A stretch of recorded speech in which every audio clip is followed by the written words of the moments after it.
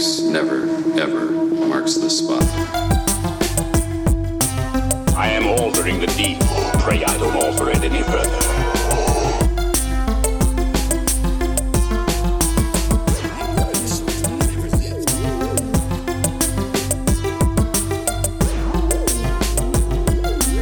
What's your favorite scary movie?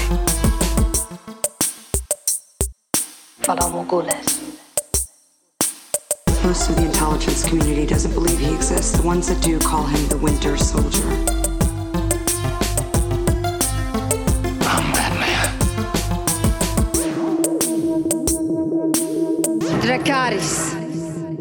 Hello, everyone, and welcome to this week's episode of the Top 5 Report, the podcast that hopes to one day do a live episode from the restaurant at the end of the universe. My name is Drew. I'll be your host for the evening. Along with me, as always, is my brother Peter. Here? How's it going? Hey, man. How are you surviving? I feel like I haven't really been fazed by it yet. I skew a little bit more on the introvert side, so I just I don't want to say I've been enjoying it, but I'm kind of used to just hunkering down and either, doing something creative or, watching some TV or movies or whatever. It hasn't fazed me, I guess is the best way to say it. How about you? Well, because I'm working through it, it hasn't fazed me. Same here too about the working thing. And when I say working, I'm going to the office and working. I'm not working from home like a lot of people are. So my life hasn't changed so much except for it's just getting weirder out there. So let's put it that way. Let me just put it that way to not say too much. So you don't have to get into specifics, I guess. Well, it's really hard. It's really hard to not talk about this virus stuff because you and I want to provide a place where people can go and escape and not focus on this thing. I gotta, because of what I do for a living, it's I don't think the general public is taking this seriously at all. And I think people don't understand that right now they're not getting a summer at all, because everyone's just out and about doing whatever they think they can do, and just about everything is canceled for the year. Movies are getting pushed back. It's just bizarre. There's some really interesting things going on. I just don't think enough people are taking it seriously. What's interesting that I wanted to bring up, and we'll come back. We'll jump onto this because there's a little bit of a conspiracy. Because I get into viruses, I think they're really interesting. So there's the nerd in me that's this is interesting, and I'm focused, hyper focused, and then the other side of me is terrified because of how serious this is. But what I'm really curious about is the post-COVID world that we're going to be living in when this is all over. And what I mean by that is when 9/11 happened, there was a part of the world where security got hyper tight at airports for a really long time, and other places that you would go, security was hyper tight. And then over the years since 9/11, security's still tight, but it's weaned down just a little bit, and you still see armed guards and armed policemen, and everyone's wearing bulletproof vests and stuff like that. That stuff's still around. But the one thing that's just kind of quirky is that if you want to get on an airplane, you got to take your shoes off at security. Right. Before 9/11. Right now. Right now, yeah. Yeah. Before 9/11. I know they did that during the swine flu epidemic too. I remember hearing about that, but keep going. Right, but my point is the fact that post 9/11, before 9/11, you didn't have to take your shoes off at the airport. Now you do.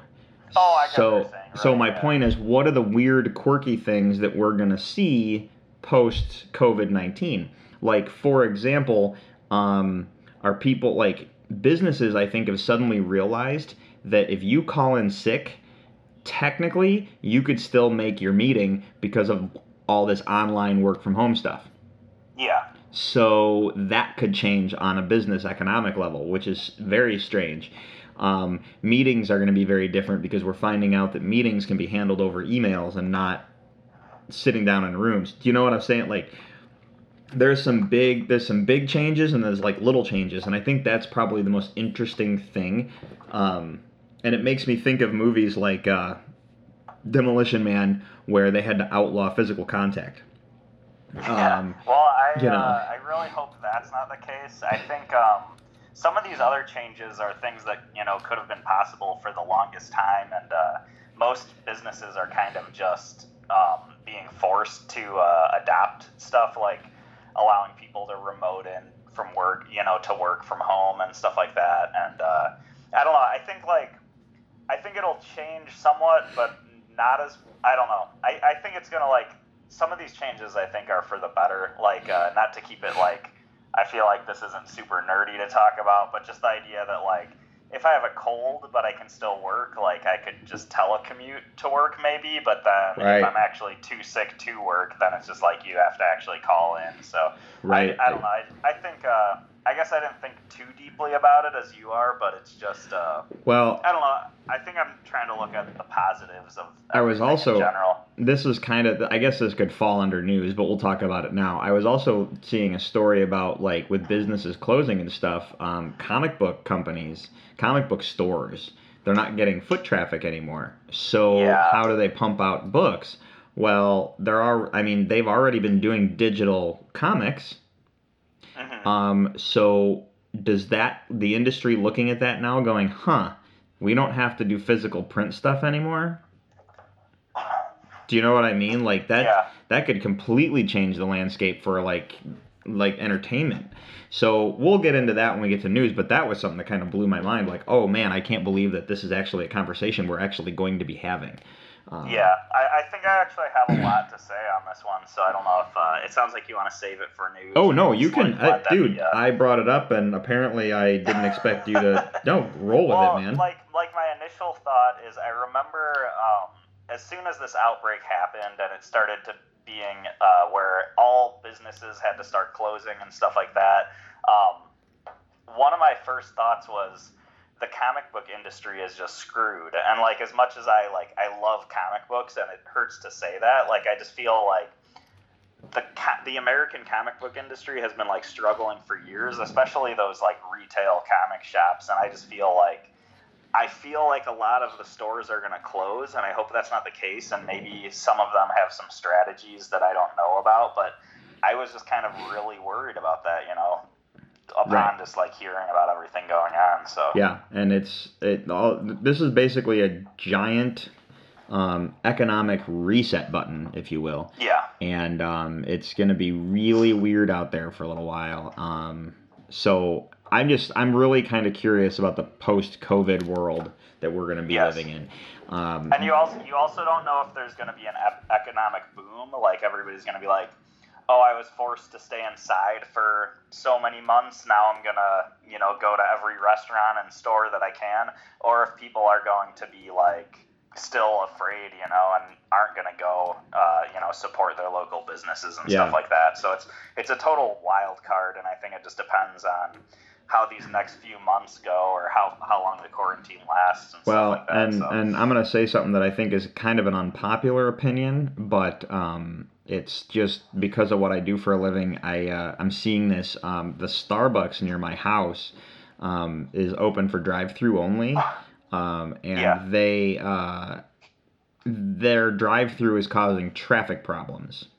That the police have been that the police have been called to many times because of cars sticking out into the roadway and blocking. They're causing traffic problems. Right. And when you sit over there and you watch the drive-through, even for 10 minutes, you see the problem and the vast amount of people that are trying to get their coffee. I'm going to put it this way. I understand people like their coffee, but in the world of coffee, just regular coffee versus Starbucks, I don't know if I would count Starbucks as an essential business. Yeah, I mean, they do sell food, but yeah, I know what you mean. And it's kind of I don't need Starbucks. No one needs Starbucks to survive. So when I just watch the problems that the one closest to my house is causing, it's just kind of really, people? So I guess I'm a little sympathetic just because going through the Starbucks drive-through is one of the few things you can still go out and do. So I kind of understand where it's well, we can't go to a movie or out to eat, but we could go through the Starbucks drive-through. Right. People are losing their minds out of boredom right now, so I kind of get it, but I get your side of the argument too. Right. Yeah, so it's just there's a lot of stuff that I think is really interesting right now, and a lot of stuff that's terrifying. I'm like getting ready to put together my Sarah Connor go bag, just in case, but I don't know if I'm 100% there yet, so we'll see. Right. At any rate, we got, since this is kind of our tangent cast, if you will, because Yeah. there's not a lot of news. I got one news story. Do you want to cover that first real quick, since we're on a little bit of a news thing with this virus stuff, and then go into the watching and reading? Okay. Yeah, that works. Because there's one news story, and the only reason this caught my attention was because it made my brain completely unfurl in terms of like the possibility of what we're going to be seeing coming down the road. So this is from the Hollywood Reporter. The Golden Globes are changing their eligibility rules in light of the coronavirus, shutting down movie theaters. So what that means is that with movie theaters being shut down and movies being pushed to next year and that kind of thing, let me do this real quick. I'm gonna open up a web page and kind of give you an idea of what I'm looking at. List of movies for 2020, and hopefully I can just pull up the. I just want to see the. There we go. Okay, so what I'm looking for is this.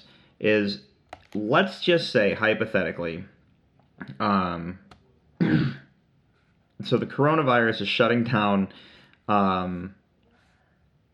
movie theaters. So that means. Hello? Hello? Did I lose you? I think you broke up for a second there. Sorry. Oh, do I got you? Are we having Skype problems? I don't know. Internet, let's not. All right, so here we go. So I gotta back this up. So Emma, that came out. Sonic the Hedgehog released, right? Yes. Okay, so that means that every movie from January 1 to February 14th got released. Every other movie has either been canceled or pushed, and movie theaters can't open. So if the Oscars and Golden Globes were to happen today due to the coronavirus, everything through Sonic the Hedgehog, those are your movies. So to give you an idea, Sonic the Hedgehog up for best film adaptation and stuff like that. Right. So we got The Grudge, Underwater, Like a Boss, Bad Boys for Life, Doolittle, The Gentleman, Birds of Prey, Gretel and Hansel, The Lodge, Horse Girl, Sonic the Hedgehog, Fantasy Island, and that is about it. That's hilarious. So never would have even thought of that. Right, and my brain just it just completely blew a gasket when I was like, oh my god, if the Oscars happen today, those are our best picture choices. Yeah. Which just completely blew my mind. So with everything, I guess the next question would be what counts in terms of releasing, because Netflix movies also count. Yeah. Netflix movies count. Any television shows technically would count because we have the Emmys. So as long as a show wasn't put on hold for that kind of a situation, we wouldn't run into that. But it just completely blew my mind, because like Onward, for example. So it is March 2nd. Sorry, not March 2nd. April 2nd today. So it's Thursday, April 2nd as we record this, which means tomorrow, April 3rd, Onward will be available on Disney+. Oh yeah, I forgot about that. I know, right? Good reminder. Right, so we'll both be able to talk about Onward next week. But my point is the fact that the movie is being released for us to see, so it's technically out. The Hunt got released early, video on demand. Bloodshot got released early. Let's see here. Emma got released early. So there's a handful of movies that are coming out early for people to watch, and a very large handful of movies that are not. So it really made me curious to see how this year's award season is gonna shape itself around. Yeah, it'll be cool. I mean, maybe because I know I can't see I don't know, the Academy Awards, for example, like, let's say a lot of these movies, like, theatrical releases don't come out. I can't see them catering to, like, Sonic the Hedgehog and stuff like that. So, if anything, I'm kind of hoping that, like, there's a lot of, like, more underground indie art house sort of movies that, I mean, not that the Oscars shies away from that, but maybe Right. there's, like, just some smaller films that'll get more, you know, buzz just because they're just really good. They just might not have had the finances or whatever position to reach, like, as big of an audience as they deserve. So, yeah, maybe there could be some really interesting stuff that comes out of this, though. Right. So yeah, it just blew my mind, man. It really did. And there's not much to say about it because we really don't know. It's, you know, and I don't want to say that I'm an award season thing or like an award, I'm all about the award shows, but to me, that's my Super Bowl. And I look at it not in the fact that, like, the Academy isn't, like, telling me, like, you know, what the best movies are, because at the end of the day, if I liked the movie, that's the most important review. You know what I mean? If you like the movie, that's the most important review. It's your personal preference. So I've been trying my hardest to, when someone tells me they don't like something, I'm trying my hardest all the time to be like, oh yeah, to each his own, no big deal. You know, we all have our favorite things, as opposed to the argumentative way that I used to, like, look at it like, how dare you? You know, because I feel like there's too many of us do that where it's the how dare you mentality. You know, like, no, you have to like this thing that I like, and if you don't, then I have to make you like this thing that I like. So when it comes to the award season, I always looked at it as the Academy has to choose one, right? So to be the best picture of the year, the Academy has to pick one, but what they really did was they picked like 7 to 10. So as long as you make the list of the best pictures of the year, you're a best picture. Like, it's an award show. That makes sense. It's an award show, so they have to pick one. This is a situation where they're telling you, these are the best pictures of the year, in our opinion. So you can wander around all you want and say, man, I've never heard of that, or, oh yeah, I saw that, that was a good movie, or I saw that and didn't like it. It doesn't matter. You don't have to agree with the final pick. It's the nominees that are the actual picks. And I like listening to the interviews and all that stuff that goes on leading up to the awards anyway. So to me, that's the thing, just because I like the industry. So I just think the fact that they have to adjust everything just blows my mind. So, and I haven't really seen any other award jumping into it, but it looks like the Golden Globes will be completely readjusting what's allowed and for submission and that kind of stuff, because they're trying to cater to the idea that a lot of the things that should have been released aren't. Yeah, So. I mean, and it's just another thing, like, we still don't even know what's going to happen from, you know, the whole coronavirus situation, and, like, to me, like, I know it's been a couple months, but it still feels like the Oscars and the Golden Globes and stuff just happened, so, like... Oh, they kind of did. Those awards ceremonies are kind of, like, the furthest thing from my mind right now, but at the same time, I do think it's really amusing to think, like, if they had to do it with what's come out so far, this is their choices. Like, it's just so funny. And that's what made me laugh. And they're going to go to Oscar season, like, the best movie of the year was, and they're going to say, like, the best movie of the year was, and Birds of Prey is going to be there, and you're going to go, what? And then you're going to go, oh, wow, nothing released. Okay. You know. So, yeah, awesome. That's it for news. Okay.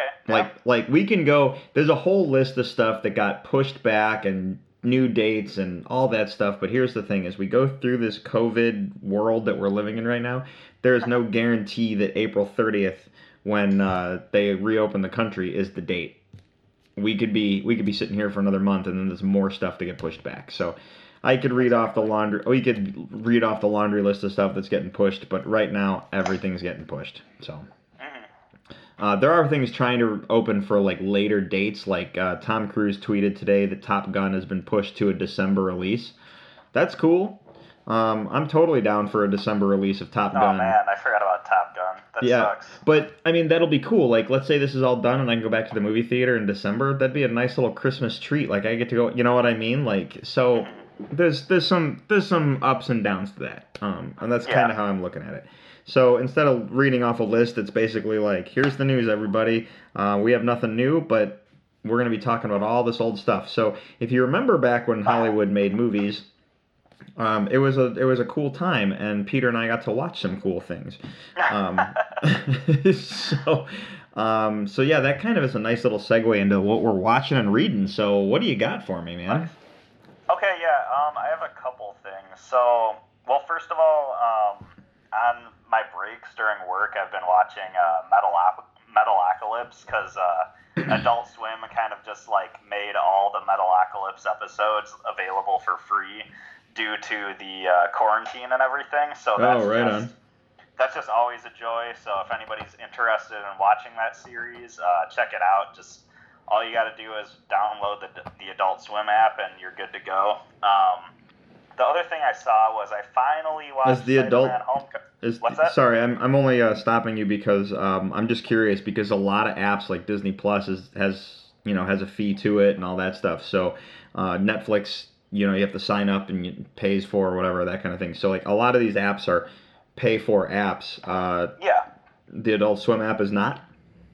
I downloaded it specifically to watch Metalocalypse. It was after they released it for free, so I know that is there to watch for free. I haven't tried to watch anything else on it yet. So fair enough. All right. Yeah. I actually misspoke. But now you have me wondering. What's that? I'm sorry, I'm interrupting you again, but you have me wondering. You have me wondering now. What else is on there to watch? So. Yeah. Adult Swim. Yeah. Okay, so when I opened up the app, I want to say like 70% of it I didn't even know, and that's probably because I haven't watched Adult Swim in years. So from what I can see, all their shows are on there. You just probably have to be paying for Adult Swim in some form. Like, I don't know if they have a subscription or if you have it on cable. A lot of these apps like that, you can log in through your cable provider. So it does say contain ads. Depends. It does say it contains ads, but I'm just curious because there might be some cool stuff. So yeah. Yeah, right. for sure.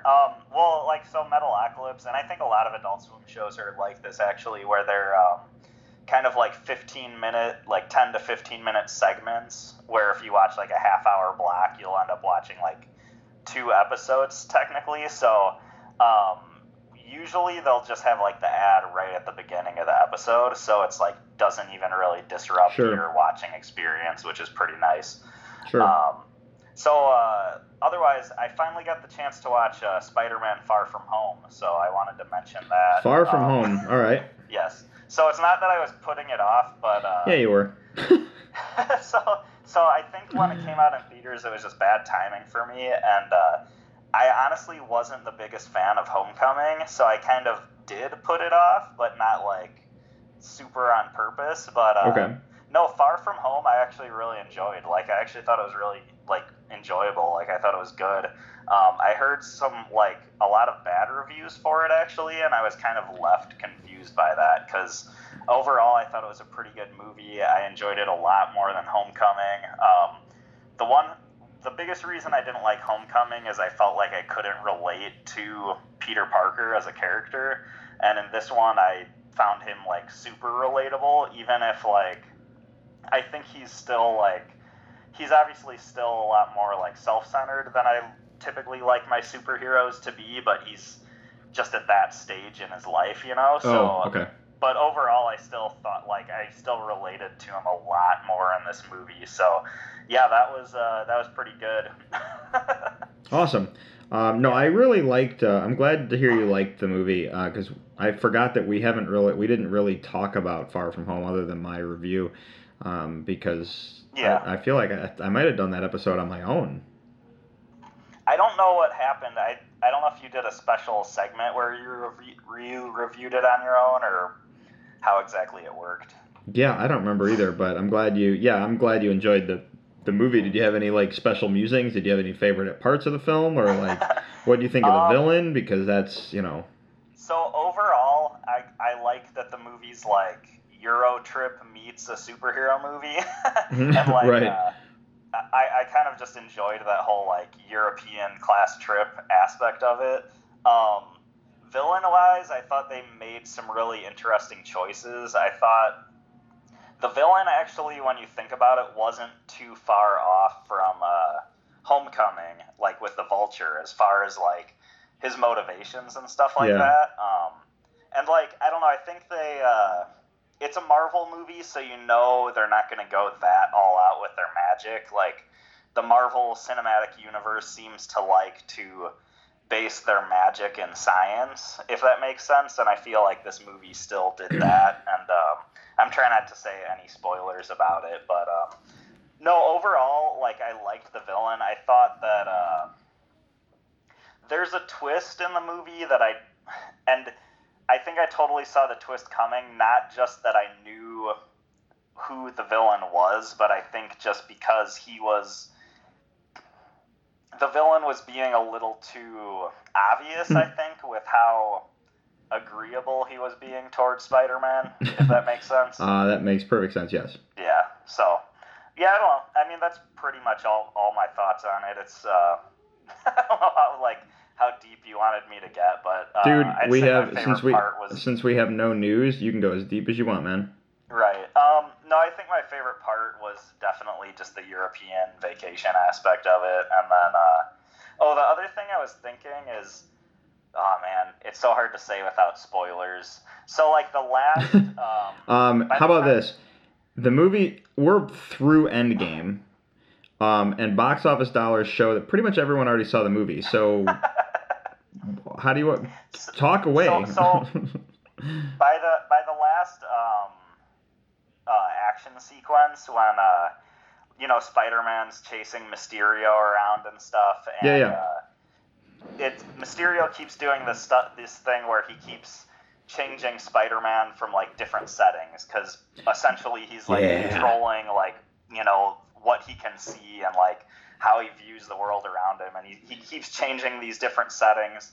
And I remember thinking at that part that I didn't know if that was possible, and not because like I know like most things in Marvel movies aren't possible, but I was thinking like there'd have to be a lot of animation that was like pre-rendered in like real time or something for that to happen, if that makes sense.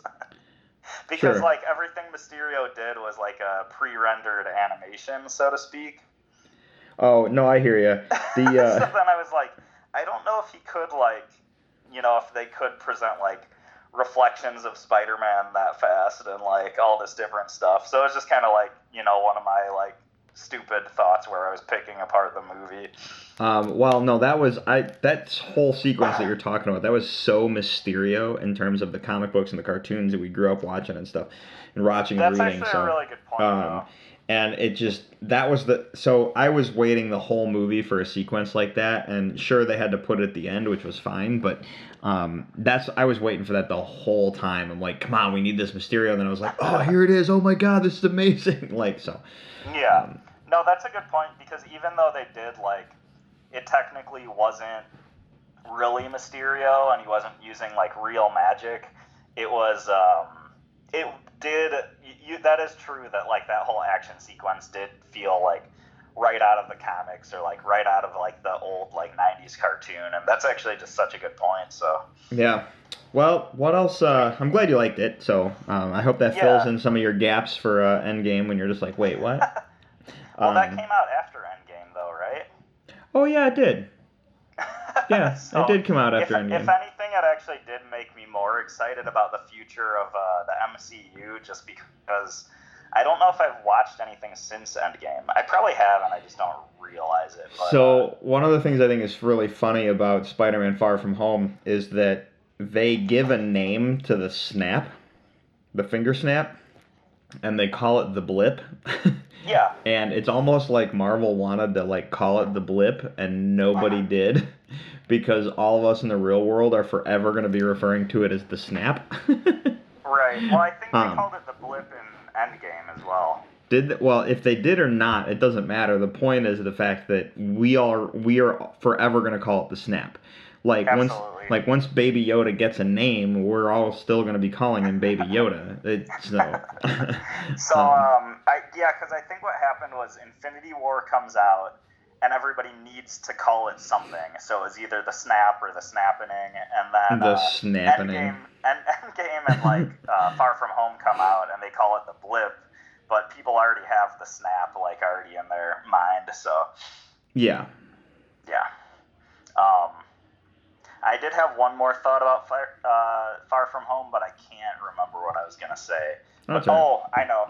So I saw articles, and I didn't read them because I was avoiding spoilers, but back when the movie came out, people were saying that Far From Home hinted at Marvel having a multiverse. And I highly disagree with that statement. I highly after disagree, seeing the too. movie. Well, that's the thing, is that it hints to the multiverse, and then it doesn't hint to the multiverse because you find out that he was lying.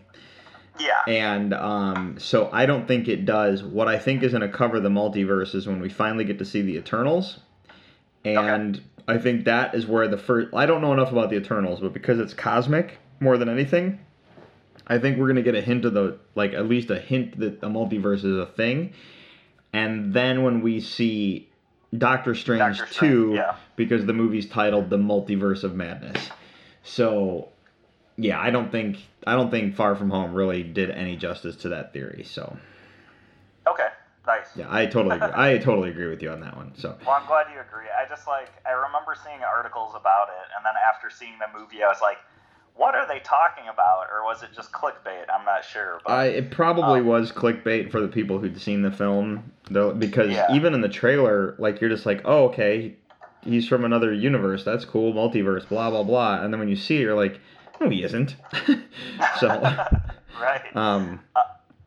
Yeah, go ahead. Oh no, and then I was gonna say I just had one more movie I wanted to mention. I don't know if you had anything more to say about Marvel. No, go ahead, man. So I think you've mentioned this one before. Did you talk about Fighting with My Family on the podcast? Yes, I had. I liked it a lot. Yeah, so this is a movie that's kind of been on my radar for a while. I've heard a lot of people say it's good, but it's kind of I'm not that into professional wrestling, so I kind of never went out of my way for it. But neither it was one am of those I. things. Oh, what's that? I'm not that into professional wrestling either, and I just was like, this looks like a good movie. Yeah, so that's kind of the other night, me and the wife put it on, and we just kind of were looking for something to watch, and it's on Hulu, and we're just I heard this is good, let's just check it out. And all I can say is, holy crap, I was surprised by just how good of a movie this was. Yeah, it was great, man. Yeah, I got really into the story. I thought her character was really, really relatable. It was just and by the end of the movie, it was just one of those things where I felt totally pumped while watching it, as cheesy as it sounds. And I don't know, I was just kind of really surprised by this one, because it was kind of one of those things that I didn't expect to like as much as I did, but yeah, it was awesome. Yeah, it was great. And then you got to remember that girl is Black Widow's sister, so we already got to see some action sequences with her. So right on. Yeah, that's a good point. No, I'm glad you like that, dude. I really enjoyed that movie a lot. So yeah, I remember talking about it a while back.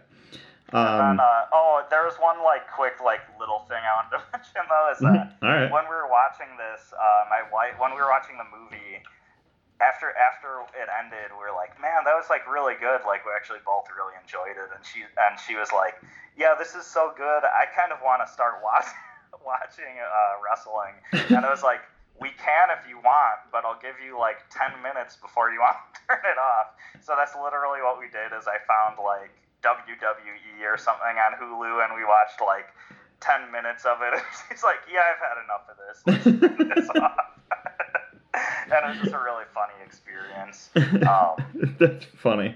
Wrestling is I don't want to throw too much shade at it, because I think it's cool, and it's one of those things I want to I just can't get into it for whatever reason. So I can't get into it for whatever reason either, but I totally understand the people who do and why. Period. Yeah. I totally get it. It's just not my thing. Right. So yeah. Did you watch anything else? That's like the most notable things. How Alright. about you? So I watched Jumanji, Welcome to the Jungle, the second level. Oh, nice. What do you think? From the trailers do not do it justice at all. The trailer made me not like, because it's the grandparent to one of the grandparents of the kids gets zapped into the game with another older person. So that's part of it. And I wasn't sure how funny that was going to be, and it was absolutely like hysterical and charming. Right. And then when there was something that happens in the movie where they end up switching characters. Yeah. And Which I don't know that part made sense. It doesn't matter if it made sense, because what happens is later on in the movie, when they have to kind of quote unquote put the team back together, it's basically this like story thing early in the movie, so the comedy could continue for later when they actually have to kick some ass. Yeah. No, I didn't have a problem with it. I was just like, I wonder why that even exists. Well, it's as a story mechanic, I completely understood. I completely understood why they did what they did. So no, I agree with that. I guess I was just looking at it like as a game, like as a video game. Like, why would that be programmed into a game or something like that? It was also a broken video game. That's true. Like a physical. See, I found the know plug if for your like, plot hole. I don't know if it's like technically even like a game that was programmed, but I still watch the movie and try to watch it through the lens of like, the rules of a video game. So. Oh, okay. And I totally hear you. But overall, dude, it was a lot of fun all the way through it. And I'm glad I took the sit, because the trailer did not, like, the first one I was all in, trailer and everything, I was in. And then this one I was like, nah, I don't know, I'll watch it when it comes out. And then like I'm like, this is great. Yeah. There's did you watch the bonus scenes? I don't think so. I feel like there were 2 of them, but at the end, but at the end period, you find out that there has to be a third movie the way it ends, because it looks like the video game is going back to the real, so it goes into the real world again, which will be cool if they do it. Oh, okay, so it's more like the original Jumanji. Yeah. So it looks like the video. So as a closure to that, I guess, trilogy or quadrilogy, because the original one technically counts in this because because of the way they reference it. Okay. So that's cool. I'm just picturing there's going to be jokes where like some of the NPCs from the actual game come into the real world, and they're like, they don't recognize the actual characters and stuff, and I think there's some good jokes they could throw. Yeah, there's a lot of cool stuff they could get out of it. So, and then I watched Fast and the Furious, Hobbs and Shaw. Oh, how was that? I found myself enjoying it way more than I expected to. Okay. I've watched all the Fast and the Furious movies. It's not one of my favorite franchises, but it definitely entertains me, so I don't go out of my way to watch them. But it was there to watch, and I was like, why not? The last maybe, I don't know, 10, 15 minutes of the movie get a little ridiculous, even for a Fast and the Furious movie. But overall, it was just entertaining and a lot of fun. It's your standard Fast and the Furious movie. Just The Rock and Jason Statham's character are the 2 main characters. So. Right. But yeah, there's some action stuff at the end that you're kind of like, okay. I mean, based on the trailer, I kind of expected that the whole time. Like, well, okay, this is just pretty much a superhero movie at this point. Like, and when you deal with the superhero part of it, because of Idris Elba's character and what he has going, because of like his genetic enhancements or cybernetic enhancements or whatever, you're just like, yeah, okay, suspend disbelief and enjoy the movie for what it is. Yeah. But no, it was really entertaining, and I was entertained throughout it. There wasn't any point where I felt I was going to pick up my phone and like poke around on social media, or turn it off or go do something else. I was in from the get-go. So. Okay, nice.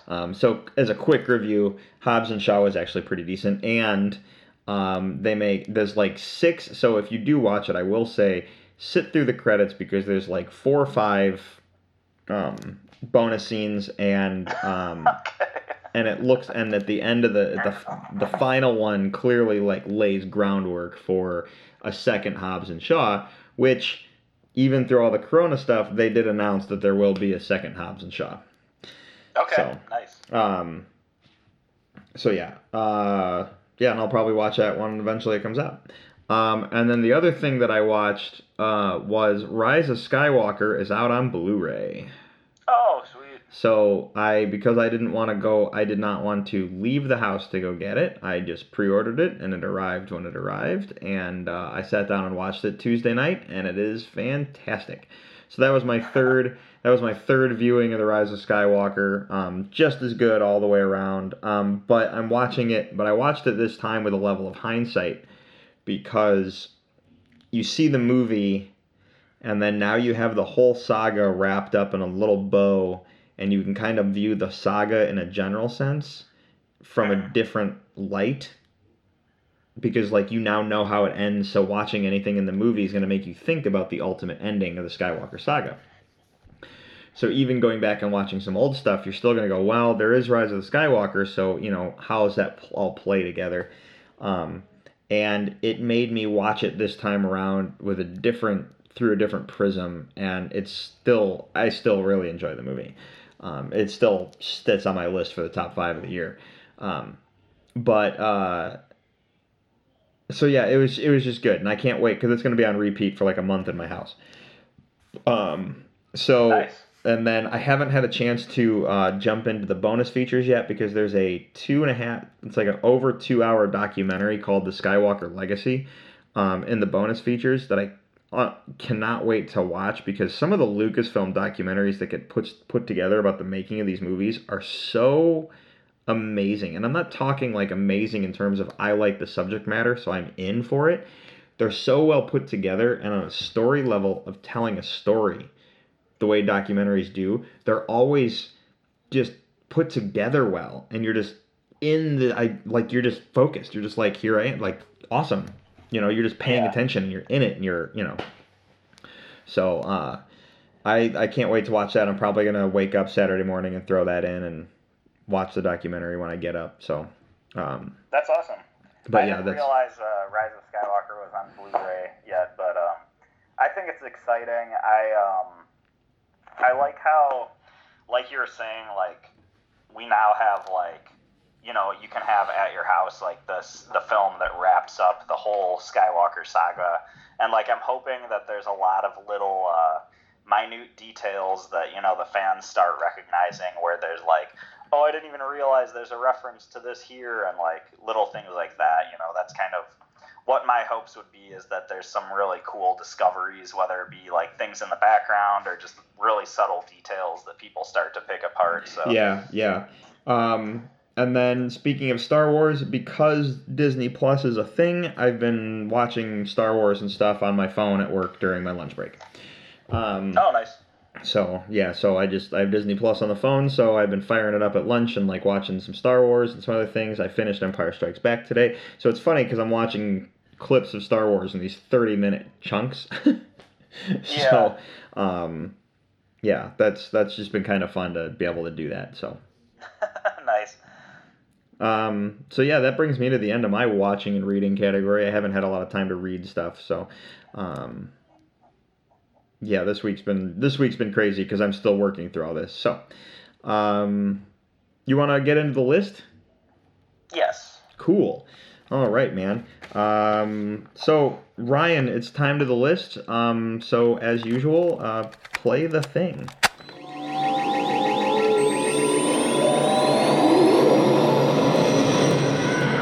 And now for the top 5. So yeah, okay, so this list was my pick. The idea of this was, so this is space movies that are not Star Wars and not Star Trek. The only reason that was my hindrance for this list is because I didn't want. If I said space movies, I know that I was coming to the table with a list of 5 Star Wars films. So at that point, we might as well just do a Star Wars episode. Or if I said no Star Wars films, I was going to come in. Star Trek would be on there for sure. So I had to take Star Trek out of the equation as well, just because of how big those franchises are and how many movies of each one. So I wanted to, I wanted to bring that up. So, so that's basically how that worked. So it's space movies, specifically focusing on hopefully aliens and NASA related and that kind of thing. So, so do you have any honorable mentions? I have 2 actually. Okay. Do you have any? Should I? I do. So we'll go back and forth. Okay, cool. The first one I wanted to mention is Titan AE. This is like one of my favorites. Yeah, this is one of my favorite space movies. I think the concept is just like so cool. Just like we have like the idea of like having to remake a new Earth because we destroyed our own, which doesn't seem that far off from reality at a lot of points. I think this one's really good. There's awesome character design. There's awesome animation. I think I don't find myself coming back to this one as much as some other movies on my list, and maybe that's why it made a lower pick, but this absolutely is one of my favorite ones. So. Oh, okay. I love Titan AE, so I hear you. Did that make my short list? Yes, it did. Okay. So my first honorable mention is the movie Event Horizon. Have you seen this? Still haven't. Are you drinking? Because I heard like some kind of liquid. Yeah, I was drinking something. Okay. Sorry. No, it's all good. I'm like, why is he paused? Oh, I can hear the liquid moving around. Well, that's what we get for social distancing. Usually you can't hear us drinking and stuff because of the... Anyway, Event Horizon, have you seen it? No, I still haven't seen it. We did talk about it on maybe favorite horror movies or something like that. Yeah, this is a science fiction horror movie or a space horror movie. Absolutely fantastic. It's one of those horror movies that sits with you after you turn off the television, and you're in the dark, and you're just like, oh crap, I'm still in my house in the dark, which is great. But there's also a level of it where there's the science fiction part of it, where you're like intrigued into what's going on. So as bloody and gory as it can get in the horror elements, it's still like, oh crap, they're trapped in space, and this is kind of cool. How are they going to get out? So I think this one sounds awesome. Like, I really want to watch it. I did remember, I was at a party or something in high school and people were watching it, but it just wasn't like the right environment to watch this movie. You know, people were just talking and joking through it, so I couldn't tell you anything about the plot.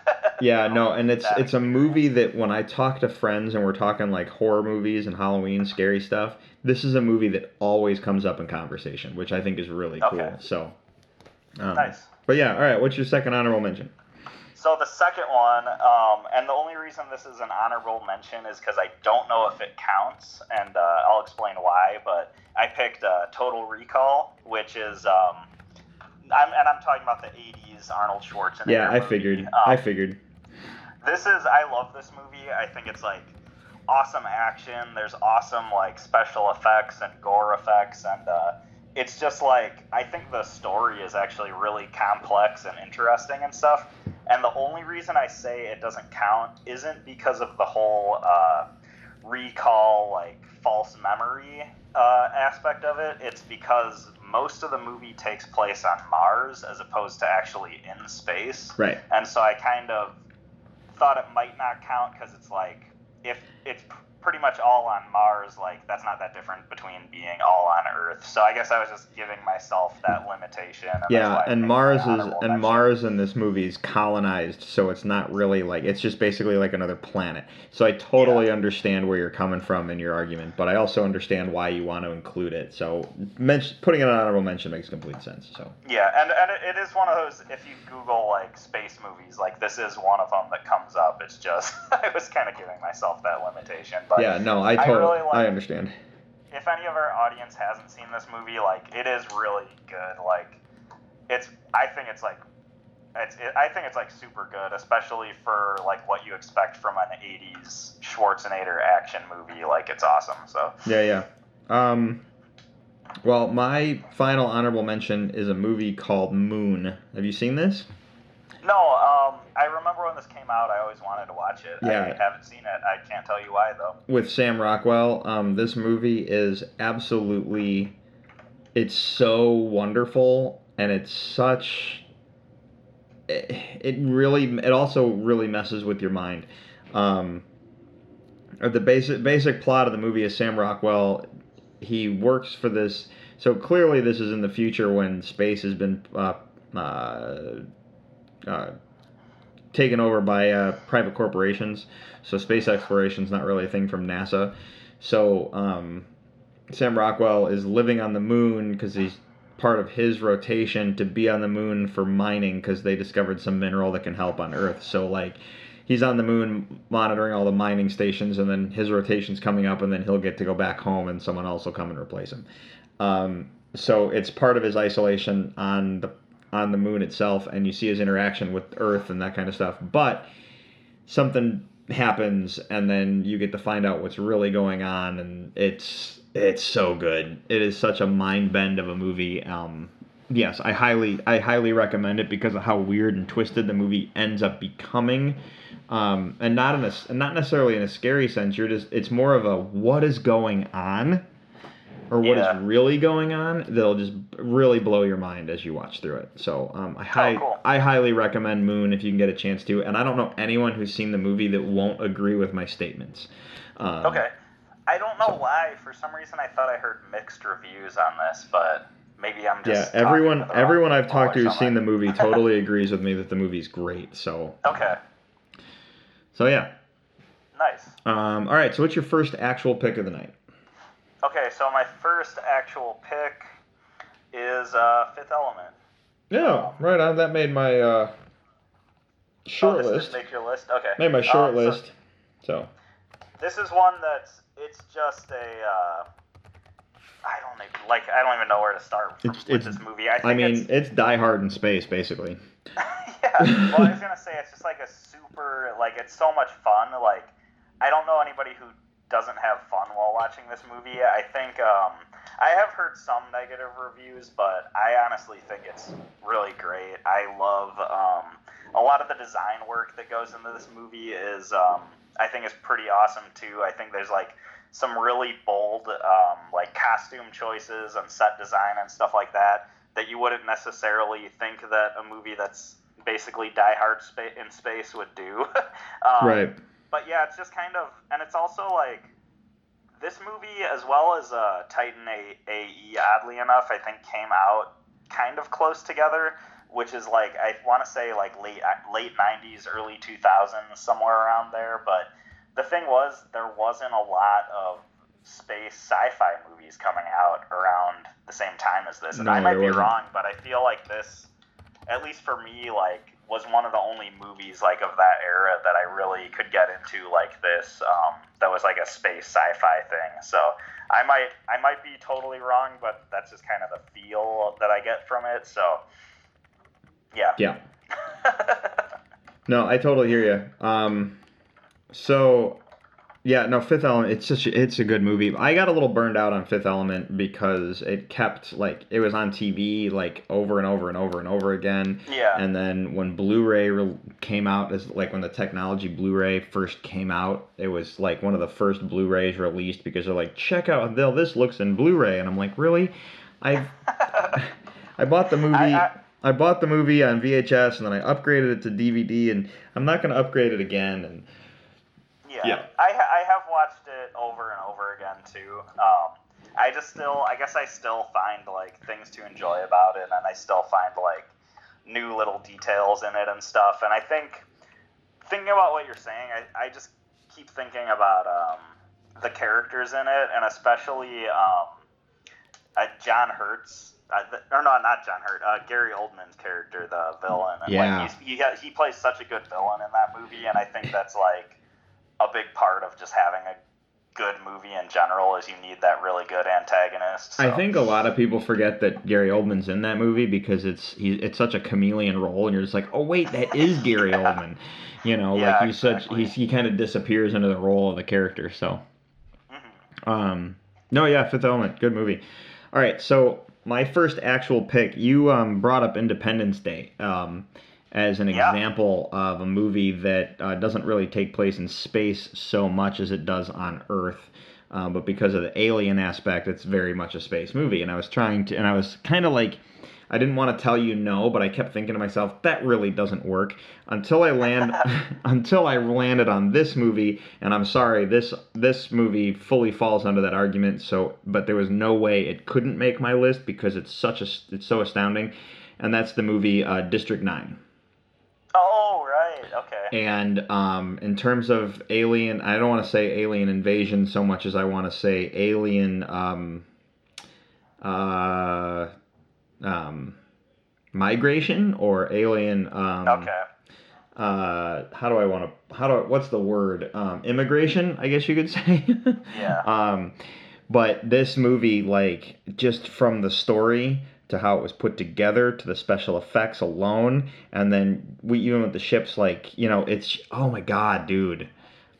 District 9, if you've never seen District 9, literally you need to pause the podcast right now, go watch District 9, come back and finish the list out, because you'll understand why I'm holding this in such high regards. But this movie, yeah, and you've seen it, right? Yeah. I actually, I didn't put this on my list because it didn't. I was just still trying to go with, like, things that were actually in space, but it's an awesome pick. I really love this movie. I've said it before. This was a Best Picture nominee too. So remember what I said about the Academy earlier. This was one of the best pictures that year. So I didn't realize that.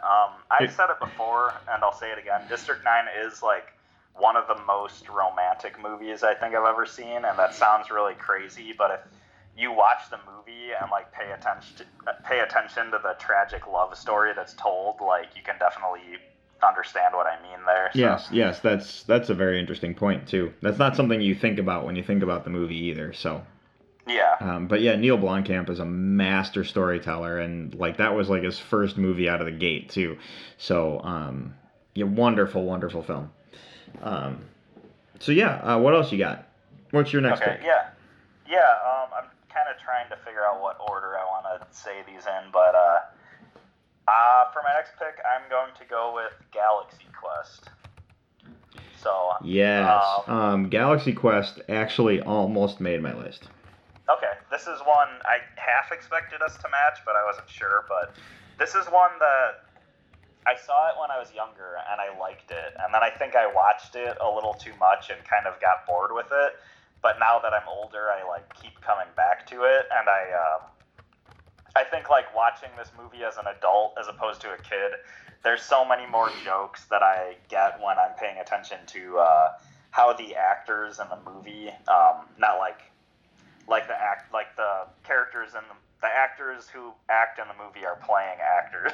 So the characters in the movie, like, a lot of their, like, there's a lot of, like, subtle humor with them that you don't pick up at the first, you know, when you first watch it. And then I just love that the movie has this sort of, I want to say it's, like, kind of ahead of its time because it came out before, and I don't know what the best way to describe it would be, but kind of like the whole, like, nerdiness boom in pop culture, like, you know, back in, I don't know, when do you think, like, being a nerd started being cool? Like, kind of like 2009, 2010, like, nerds back when, like, nerds have always been cool. No, but but you know what I mean, like, back when, like, Big Bang Theories first started, and there was, like, I want to say it was before that.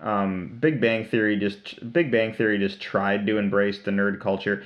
See, the thing is that the 90s gave birth to the Dude Bros, and they had their time, but because nature deals with stupid in its own way, the Dude Bros didn't really last very long, and then the nerds took over because that's what nerds do. Right. Like, this whole planet is run by nerd culture. And I think Big Bang Theory is just one of the first things to embrace that. However, I will argue that the show Community, did you ever watch that?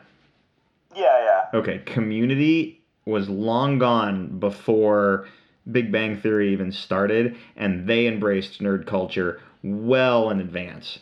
They were probably one of the first shows to truly embrace what nerd culture is.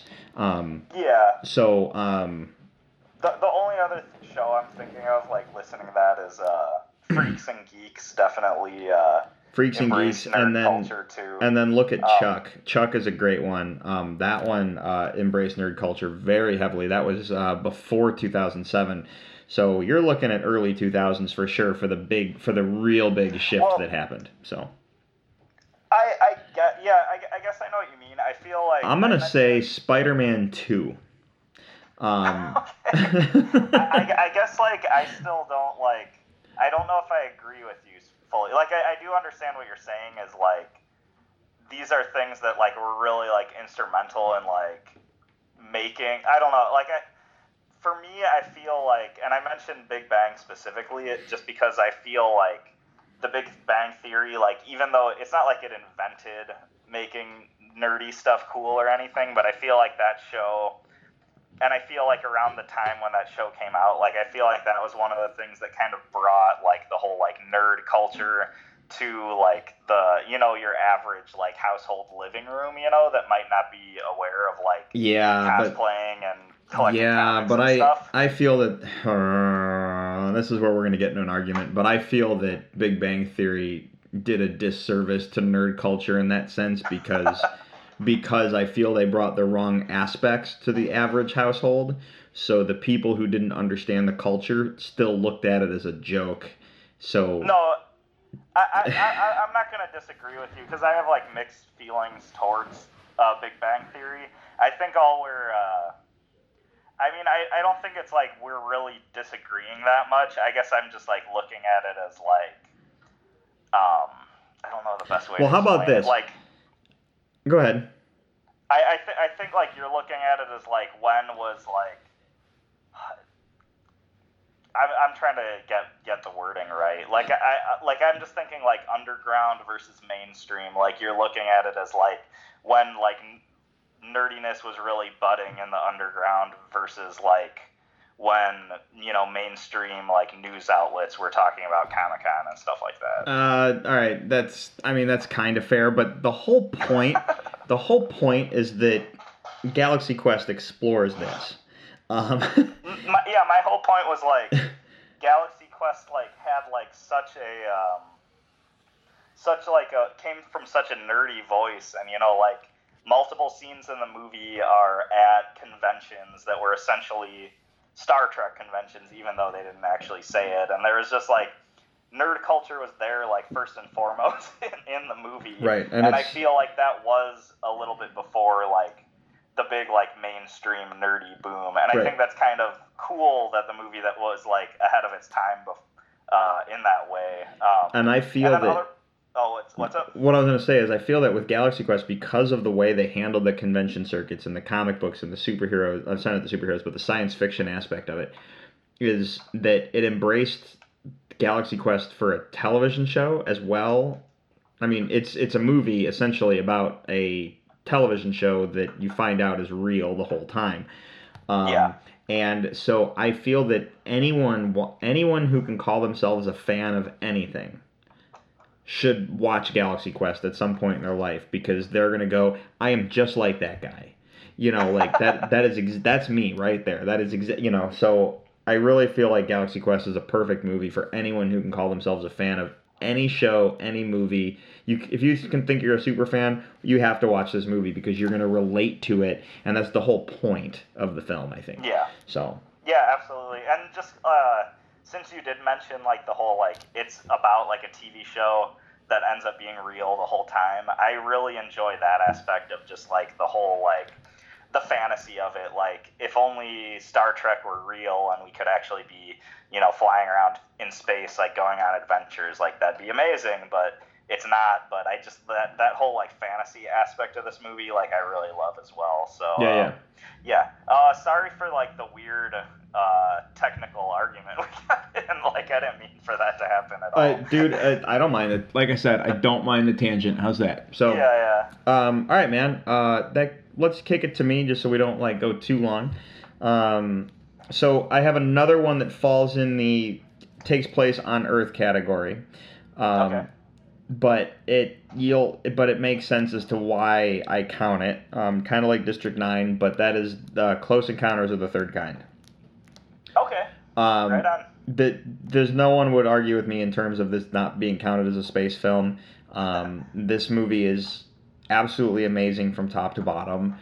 It's one of the coolest movies in terms of like the mystery behind the aliens and what's going on and why are they here and what are they after and what they're doing. And then when you get to the ending at Devil's Tower, it's a pretty magical thing. And then another thing that sits kind of like on a personal note with this movie for me is you and I got to go to Devil's Tower in Wyoming. Yeah. And then while we were there, where we were at, they were showing screenings of the film outside in the base of the tower. So you're literally sitting there where the movie was shot, watching the movie. Like it was incredible. Just an incredible experience. So to get to go there physically and then throw that into the movie itself. But it's such a cool way of looking at that movie in terms of, because when you compare Close Encounters to other space films today, in terms of how the real world would react to aliens, that seems like a very technical way of how governments would respond. Yeah. When you really break it down, even with all the new storytelling today, when you look at like the movie The Arrival, that's a pretty good example of how I think governments would handle an alien visiting the planet. But if you look at Close Encounters and how they handled it with everyone coming together in the one spot and the way they attempted to communicate, it's just not necessarily with the music, but the how the government handled things. So the people who like had encounters with the aliens and then were brought in because they had the personal experience because they needed to like kind of be a part of it, like the way it all played out it was just brilliant to put together. And Spielberg did a masterpiece of directing on that film too. So yeah, absolutely. I just keep thinking like if that movie actually happened, I'm just imagining how much toilet paper people would start hoarding. Like, oh crap, there's aliens, let's buy up all the toilet paper. Yeah, if there's any left, right? Yeah, but like going back to Spielberg's directing on this movie, like just you listening to you talk about it, this one didn't make my list, but I do love this movie a lot. But some really cool things they do in the movie too is I do like how the aliens like first try to communicate using music, and I think that's like a really neat little touch because like people always try to even if they don't realize it, I feel like people always try to discount the legitimacy of the arts, I guess, and like I kind of like that this movie embraced like the whole idea of like music and like just tones are like this universal language, and it's like really cool that they did that. And the other thing I was thinking of that I actually never really thought of before, but Spielberg did this cool thing in this movie where I want to say, and I might be wrong, but I want to say every time they show one of the UFOs, all you can see is lights. Like you don't actually see the ship, you just see lights on the ship, and then your brain fills in all the gaps from there. And that's kind of a really cool technique. It's kind of it's almost like the visual equivalent of the Jaws theme, where you don't see the shark, but you hear the theme and your imagination starts running wild. It's kind of like that, but visual form, and that's kind of like a really cool idea. So that's a really good point. I completely forgot about the music and the comparison to Jaws, what you said. Yeah. So, all right. So, moving on, what do you got for your next pick? Yeah, so my next one, I am going to go with Alien, the first one in the series. This is one where I had a lot of trouble deciding if I wanted to do the first or the second one. But the first one I do think is more of a space movie, but still like. I see what you mean. I see what you mean by the way you say that, but. The second one definitely is a space movie as well, but I do really love the how iconic the first one is and how much of of a horror story it is. Like, I love that it's like essentially just like a gothic horror story in space. Yeah, it's a haunted house in space essentially. Yeah, and I think it like did such a good job of setting up this new sort of vocabulary that we had to learn for the Alien movies and for the xenomorphs and how they reproduce and like what they can do and everything. And I just think it's iconic. I think it's hard to know like what all to say about this one, but yeah. No, this is a movie that kind of like out in a post Star Wars world where everyone was trying to come up with new, like, what's the next space thing? What's the next, like when Star Wars hit in 77, the world went, oh, people need space, and then suddenly all this space stuff happened. Yeah. It was just movie after movie, TV show after TV show, because everyone's like, oh, people are into space stuff. So that's something that I think that's something that really happened, and where Star Wars kind of broke the mold and had to like recreate a lot of special effects, and everyone was like, how would you do it? This is a movie that was like, okay, this is how they did that. Let's cover it and let's do it this way. And they took this it's a very intimate story. And they told this really intimate story in this really cool way and created a haunted house in space. And it's terrifying. Like, you can only run so far on a spaceship. Yeah, absolutely. So, yeah, kudos to Alien. It's a great movie. And it almost irritates me because we did that episode a while back where we did the dinner scenes. It almost kills me that neither one of us brought up the dinner scene from Alien with the thing that shoots out of his chest. And so, yeah. I didn't think of that one. Yeah, and I don't know why we didn't think about it either. And it's just like, man. Anyway. Yeah. Anyway, yeah, Alien. I love Alien, so good pick. So my next one for the night is The Martian. Okay, I've actually never seen this one. You've never... Seriously? I don't know why. Yeah, I don't. Oh my God, Peter! Oh my God, that needs to be one of your quarantine movies, dude. Like, look that up. I remember it getting so much hype, and I remember just thinking it looked like Matt Damon walking around on Mars. Not a lot happening. So maybe I just didn't know enough about the movie. So I'm gonna do my best not to spoil it for you. But it's okay. Essentially, so if there's anyone else listening that has not seen The Martian, this is essentially the basis to the story. Matt Damon is on Mars with a team of astronauts doing routine like research, like mining their minerals, whatever. They're on like this little Mars base. And they get an indication that there's this massive solar storm blowing across the area where they are. The storm is so severe that they get the warning that they need to evacuate the base. During the evacuation, Matt Damon gets separated from the crew. They think he's dead and have to make the judgment call to leave the planet. So the spaceship takes off on its return trip to Earth. Uh-huh. While they're on their return trip to Earth, Matt Damon wakes up. He never died. I don't want to tell you what happened, but he didn't die. So He's stuck on Mars by himself.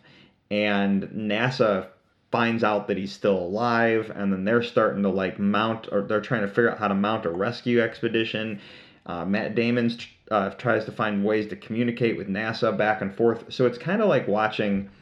I would say it's almost like watching Apollo 13, but modern day and with the guy on Mars as opposed to being stuck on a floating spaceship trapped somewhere. Right. So it's essentially half of the movie takes place on Mars. Half of the movie takes place with NASA trying to figure out how to mount, like, how do we get him off? What's he doing? The satellite imagery shows he's going over here, but we can't figure out why. And then the one guy's like, wait a minute, I need to see a map of Mars. And he realizes that he's looking for an old satellite that crashed on Mars because he's going to use the parts to, So dude, it's a riveting movie. And I don't want to overhype it. I don't want to oversell it for you, but you really need to check this movie out. Yeah, it's one of those things, like, you describing it right now makes it sound really good and makes me want to watch it. And I don't know if it's the marketing I saw for the movie when it came out, and maybe it might have just been like TV spots or something that I was seeing, but I didn't have any idea what the story was. Oh. All I knew was Matt Damon's on Mars. Right, That's and then literally like all I knew about it, and that wasn't enough for me to go out of my way to see the movie. And I've heard great things, and I always knew I probably should watch the movie at some point. I just haven't seen this one. because he is a scientist and he knows that they're going to start asking questions like, how'd you do this and why'd you do that and stuff when he gets back, he documents the whole thing. So he starts talking to the camera, and that, like, instead of the movie Castaway where Tom Hanks talked to the volleyball and called it Wilson, he's talking to the camera because he knows it's like that'll eventually be transmitted back to NASA and they're going to see everything and how he did everything and stuff. So it's just like, so he turns to the camera and he'll have this little aside where he'll talk to the camera, and then you'll see him doing something and they'll cut back to what's going on at NASA on Earth, and the movie's incredible.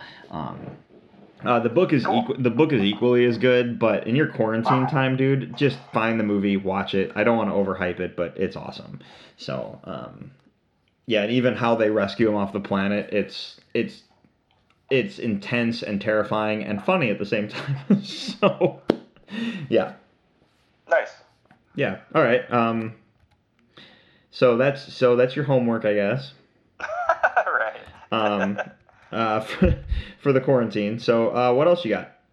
Okay, so your next pick, anyway. Yeah, you said we couldn't pick Star Wars movies, but you didn't say anything about parodies. And Spaceballs is my last pick. So. No, you have 2 more picks, man. We're not. No.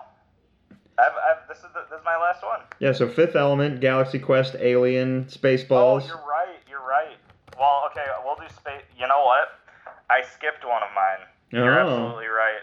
I was gonna say, man, like Spaceballs right now. I put these all on a spreadsheet, dude. So. No, I'll explain. I know what happened.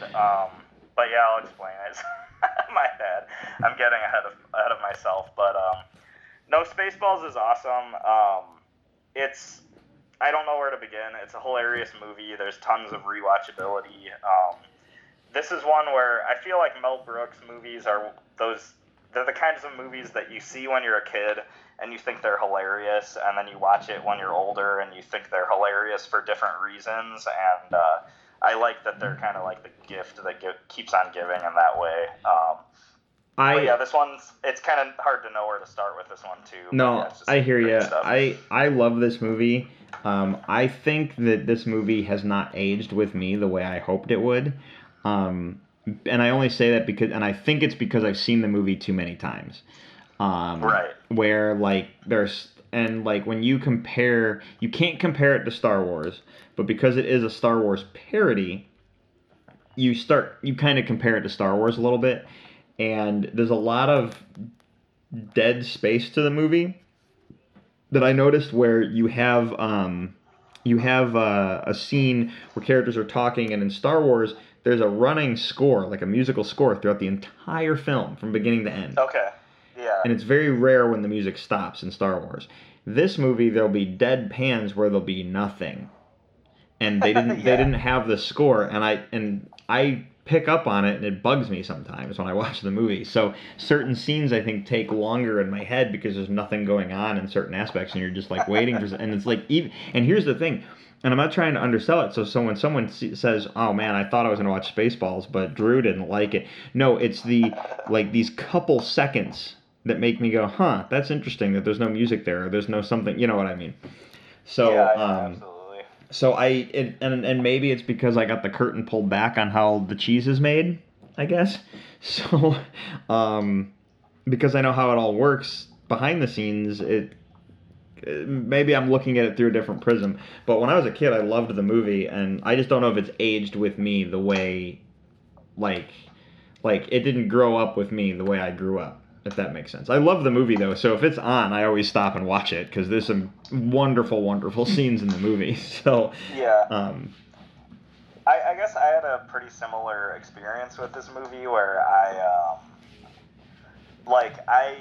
loved it as a kid, and for a while I didn't like it as much, and it kind of goes with some of the reasons you're giving, but I think like in the last couple of years I've rewatched it a couple times, and I found like a lot of stuff to appreciate in the movie that I didn't before, when I was younger, and that was like a lot to do with like just mannerisms of certain characters and kind of more subtle things that you notice as an adult where, you know, as a kid you're in it for the slapstick jokes and the potty humor, and like I was kind of noticing a lot more just like the subtle like mannerism type jokes that I think are hilarious. And then just like I like that this movie has like so many catchphrases and like you can kind of riff back and forth with your friends about it and stuff. I'm not going to disagree that like there is probably definitely some dead space in the movie, and if you compare it to Star Wars, like the set design and stuff like that, like can't even come close, but I still appreciate it for what it is. So what I hope in terms of Spaceballs, what I hope they do, I really do, is that I hope this is the perfect opportunity, because he made Spaceballs when Star Wars was at its absolute prime. And back in the day, back in the 70s and 80s, when Star Wars was in its prime, and he made that movie. And in the movie, there's a joke where he says, we'll all come back for Spaceballs 2, The Search for More Money. Yes. But the subtitle of his movie was The Search for More Money, which is hysterical, because when you look at what Star Wars is now, if he were to make Spaceballs 2, even with that title, it's so meta. Absolutely. And true at the same time. It's hysterical. So I honestly hope that they do a Spaceballs 2. So Mel Brooks did say, like, during, after The Force Awakens came out, he did say he was going to start working on Spaceballs 2 again. But, because it was kind of like Star Wars fever was, like, reignited. Exactly. When Force Awakens first came out. You do got to remember, though, Pete, that that's when they used to make movies in Hollywood. So they don't do that anymore. So what do you mean by that, though? Because of the coronavirus, they don't make movies. Well, what I was saying is, like, Mel Brooks said that. No, I know. I haven't heard anything about it since, and, like, at this point, I don't think it's going to happen, even though it'd be so funny, and there's so many different things he could say about Star Wars and everything, but, I mean, it might never happen, and that's okay if it doesn't, but, yeah. No, sorry, I was trying to make a coronavirus joke, because they don't make movies anymore because of the coronavirus. So. No, I mean, I appreciate it, I just didn't get it right away. It's all good. All right, so this goes into my next pick, which is Apollo 13. Oh, nice. Awesome. Which falls in line kind of like the Martian thing, where the half space, half NASA, the space rescue. What's different about Apollo 13 versus the Martian is Apollo 13 is a true story. But I wasn't alive for when Apollo 13 happened, but the facts are all out there. So, like, I can read about it on a factual level, and then you see the movie. This is just a well-made movie, beginning to end. Like, Ron Howard, I mean, it is a masterpiece of a movie. Tom Hanks is great. Bill Paxton's great. Kevin Bacon's phenomenal. The cast, like, they couldn't have cast it any better. It's just so good. And it's gripping and it's intense, and there's no biased opinion about any of the events that unfolded, because all they have is the facts that they can put together, and it's just a really, really good movie. So all I can really say about it is go see Apollo 13, because it's phenomenal. I actually really love this one too. This didn't make my list, and I think a big part of my list had a lot to do with rewatchability. Like, and like, not that this movie isn't. I was just thinking of, like, me personally, what space movies have I watched a million times, and that's kind of had a big factor in this list, because pretty much all my movies I've watched like a shitload, for lack of a better term. But this one is, like, just thinking about it, like, it's such, like, grave is the wrong term, but the subject matter is so serious, but I think the way it's written, there's enough, like, whimsy in the dialogue and stuff that's, like, there's kind of a good balance. Like, I'm just thinking about, like, I don't know, I remember that there's a scene where, like, I think it's Tom Hanks, but I might be wrong, has, like, a frozen hot dog in space, and, like, there's all these, like, little, like, super subtle things that kind of keep the movie fun, even though it's, like, really, really dreary, and there's, like, a cool, like, balance there. And just think about the movie, like, I think you said, like, all the actors just nailed their performances, and, like, the characters in this movie are so good and so memorable. So, yeah, this is a great one. I don't know what else to say about it, but yeah, awesome. Yeah. Yeah, like, the same, everything I said about The Martian can be said about Apollo 13, because in a technical sense, they're very similar stories. One just deals with a real life, actual, like, NASA catastrophe that happened for real, and the other one is a bit of science fiction because, Yeah, absolutely. I mean, I was thinking about Apollo 13 when you were talking about The Martian, so... Oh, okay. Yeah, it's very clear that the guy who wrote The Martian was thinking about Apollo 13 when he wrote it. Just because of how it lays out, but because, you know, when you think about a Martian and like everything that transpired, it's really good, and it's just how they put it together in modern terms. So nice. Yeah. All right, man. What is your last pick for the night? So my last one, I didn't mean for it to go this way, but my last one is Guardians of the Galaxy, the first one. That's still a solid movie to end on. So. Oh, absolutely. So this is one where, so I mentioned Galaxy Quest earlier, and since this one has Galaxy in the title, I accidentally crossed it off my list as well. So that's how I got it. So, but this one, this movie did such a good job of just kind of becoming this like instant classic, and not even if you measure it in terms of Marvel movies, but I think this movie did such a good job of just like becoming like this sort of like instant classic space sci-fi movie, even though like it just came out, but like pretty much anybody I talk to loves this movie. It's hilarious. I think there's a lot of cool action scenes, space stuff like that, but there's also like, oh man, I'm kind of losing my train of thought. I really like this one. I'm sorry. No, it's all good. Yeah, it's all good. No, Guardians of the Galaxy is great, and we've talked heavily about Marvel, but they just did a nice job of trying to put that together, and people went into that movie not knowing what to expect, like, because they were such an obscure comic book title. Even comic book fans were like, man, they're really doing this? All right, I don't know how this is going to play out, you know, so... We all went into that movie not expecting how good that movie was going to be. You don't even have to be. So I'm going to say, look, if you haven't watched Guardians of the Galaxy because you're like, I'm not into comic book movies, you need to go watch this movie because of how separate it is from the rest of everything. It's only linked if you really pay attention to what's going on in the MCU films. But if you watch it as a standalone movie, it sits on its own and it's great. Yeah. I do remember I was thinking of one thing and I lost it earlier, but so the second Guardians movie I really like as well, and I think like I think the plot of the second movie has it's kind of like pretty philosophical, like kind of the main conflict that Star-Lord is dealing with. But when it comes down to it, like I still have to say the first one I really think is the better movie, and that just comes down to like character moments and just like how good of a job like this one did of like cementing itself as like that instant classic when it came out. Yeah. And then I think that's mostly what I have to say for that one. But and I agree wholeheartedly with what you just said. So. All right, so my final pick of the night. Wow, we're actually running long.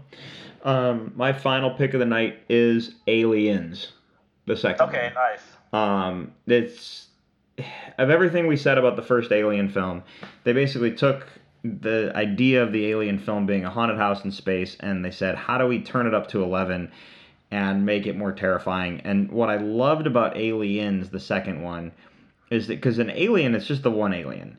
And and like I said, it's a haunted house. What made Aliens cooler to me was it focused more on the team dynamic of the Marines and everyone going in to like do their rescue mission. But the aliens were everywhere. There were thousands of them, and they were coming out of the woodwork. And you didn't like you could be in a room and there'd be like 6, and you wouldn't know they're in there. And it made the aliens scary because you didn't know. And then like when the little girl Newt, she goes into the water, and you're just like, dude, I know there's an alien in there, like, you know. Yeah. And she's just waiting for like they're like, sit tight, we'll get you. And then they cut to that shot with her, and she's standing in the water, and it's just like glass still. And you're just like, an alien's gonna come out of the water. I just know it, like, you know. And you're on the edge of your seat, and they introduce you to new concepts like. You have a better understanding about how the alien reproduces and the just the study of. It's kind of like the idea of how an organism reproduces and creates life and how it becomes a species, and then the way that the writers and directors and like the art design and everything put together the sequence and how this fictional species creates itself, or like reproduces, the reproduction of a species, and how it gestates and all. It's so good, and it's just a brilliant put together. So from the first movie to this movie, I just think Aliens as a second movie falls under the tropes of. So there's only a couple franchises that I feel that the second movie is so good you could technically skip the first one, and that would be Aliens, Terminator 2, and I'd really have to do some thinking and see if there are any others. But those two specifically, like, you could skip the first one, just watch the sequel, and you know everything you need to, and the movies are astounding. Yeah. So. I mean, the whole, like, skipping the first one, it's hard to come up with ones, but, I mean, there's a couple other franchises where the second one's the better movie.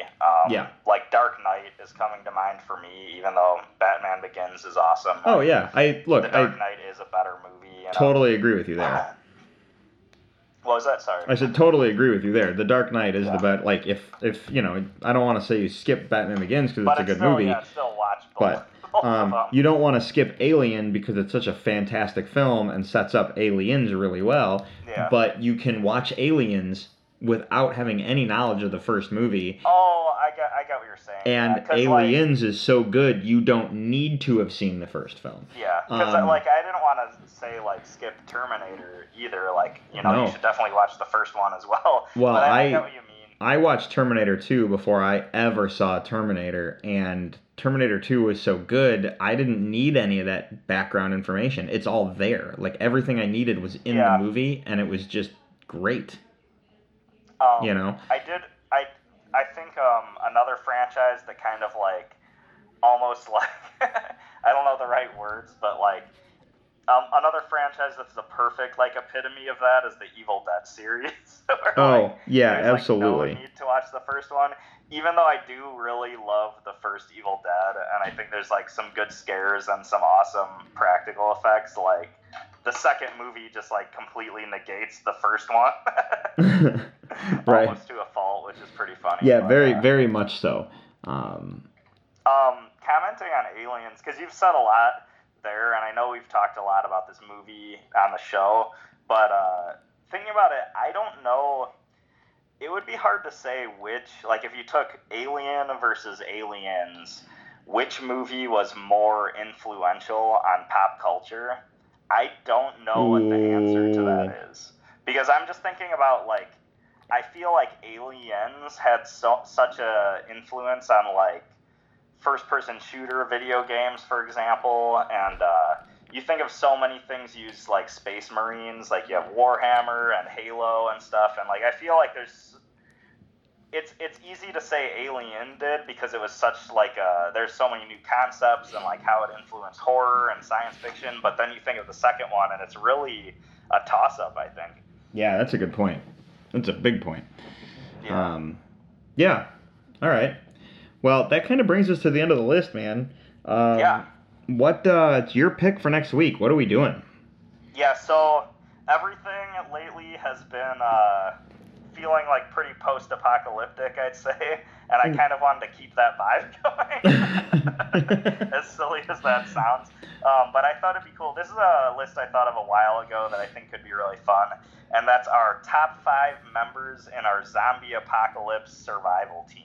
Oh, good lord. So basically, we're doing a list of 5 people that we would want on our team if there was a zombie apocalypse. So these can be, I guess they would be all fictitious people. I was going to say real people, but I mean, I don't think we're going to pick any real people anyways. So, but yeah, I don't know if you have any questions or... I'm marking it end of the world team.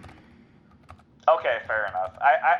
I guess I like the zombie thing just because it makes me think a little bit more about combat specifically. But if you want to think of it end of the world, I'm only marking it end of the world team because we are currently at the end of the world. Okay. So that's the only reason I wanted to word it that way. Fair enough. Yeah. That's perfect. I'm down. That'll be a fun debate anyway. We could roll through it pretty quick though. So we'll see how things play out. All right. You never know, because you could like strategize characters with it. You could get pretty deep with it. I mean, unfortunately, like as long as Superman's on your team, like yeah, I guess there's some people it'd be like pretty cheap. But you put Superman on your team, you kind of don't need anything because you're just like, hey, Soups, there's some zombies, and he just kind of goes, no worries, and just like I-beams them all. So yeah, just a quick brand. You could put Dr. Manhattan on your team, and then it'd be like even more ridiculous. Yeah, that's the thing. So do you want to have any like stipulation to this, like any rules? No. Okay. We can go all out. Well, I want Dr. Manhattan, Superman, and like Thanos with the gauntlet, like like what? Thanos with the gauntlet. I don't know. Maybe we might have to talk a little bit more about this off air and see if we come up with any rules. Well, that's why I'm like, holy crap! If you said like. Yeah, all right. Yeah. How about this? You think if there's any special rules, and we can go with that. But for right now, it's like the 5 people we want on our end of the world team. Yeah. So. Yes. All right. Well, that kind of brings us to the end of the episode. Sorry if we ran a little long, but we were enjoying the little tangents we were off on. If you guys will do us a favor and check out our website at top5report.com, there you'll find links to all of our social media, Twitter and Facebook, along with a link to our email, top5report@gmail.com. You can interact with us on the show at the email, or you can hit us up on our social media. We are on Stitcher, Google Play, iHeartRadio, Apple Podcasts. There you can subscribe to us, and if you do, you will not miss a single episode. Along with that, you will be able to leave us a review. We love the 5 stars, but we also understand criticism because it helps us get better and it makes the words we say sound important. You can follow me personally on Twitter and Instagram at Drew3927. Peter? Yeah, you can follow me on Twitter at NinjaPierre, and that's where I will be advertising our new podcast, Top 5-2, The Search for More Money. What? I actually had that planned before we went on that tangent earlier. That's funny. All right. All right. Well, everyone, for the Top 5 Report, I'm Drew. I'm Peter. Thanks for listening. Stay safe. Wash your hands. Have a good night, everybody.